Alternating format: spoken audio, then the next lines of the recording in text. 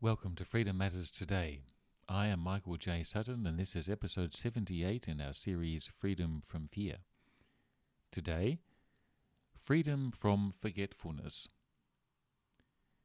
The greatest failing of Christians today is forgetfulness. This is the plague of faith. This failing has nothing to do with politics, nor does it have anything to do with sectarian disputes.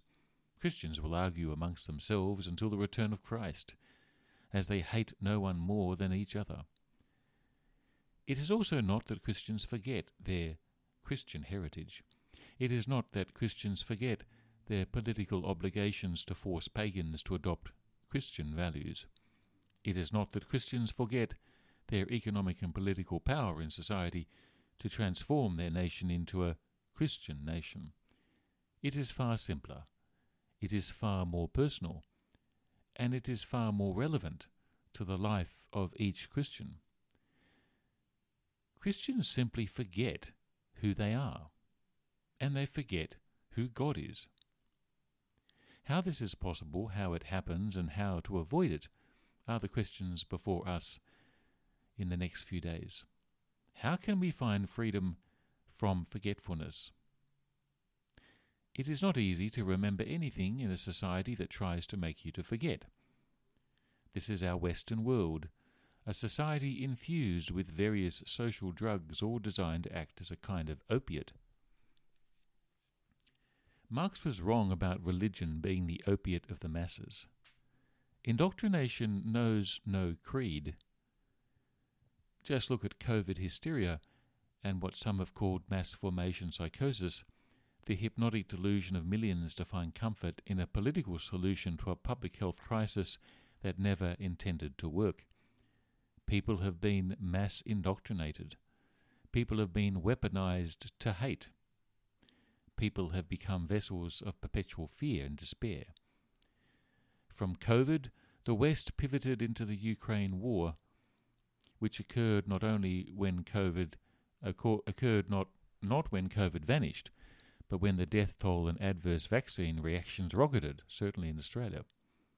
In Australia, at the time when more people die from the disease of COVID, even when they are fully vaccinated, our society is now almost completely back to normal, and virtually everyone has pivoted to the new threat, Russia.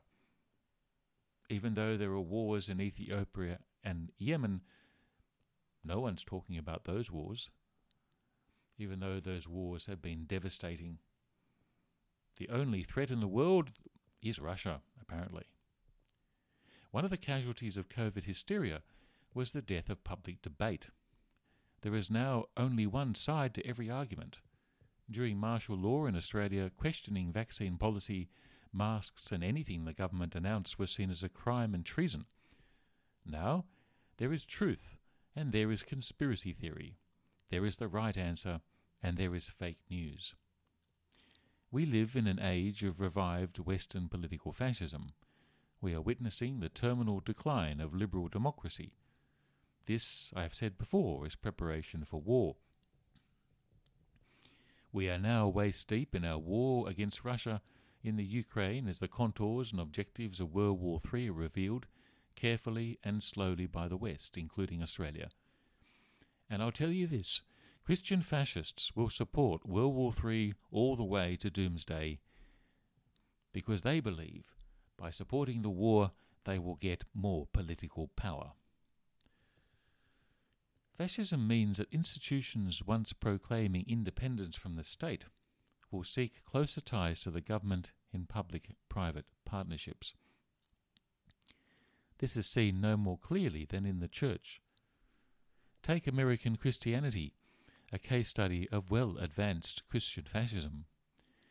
American Christians like to pretend that their faith is independent from the state, so-called separation of church and state, but this is a lie.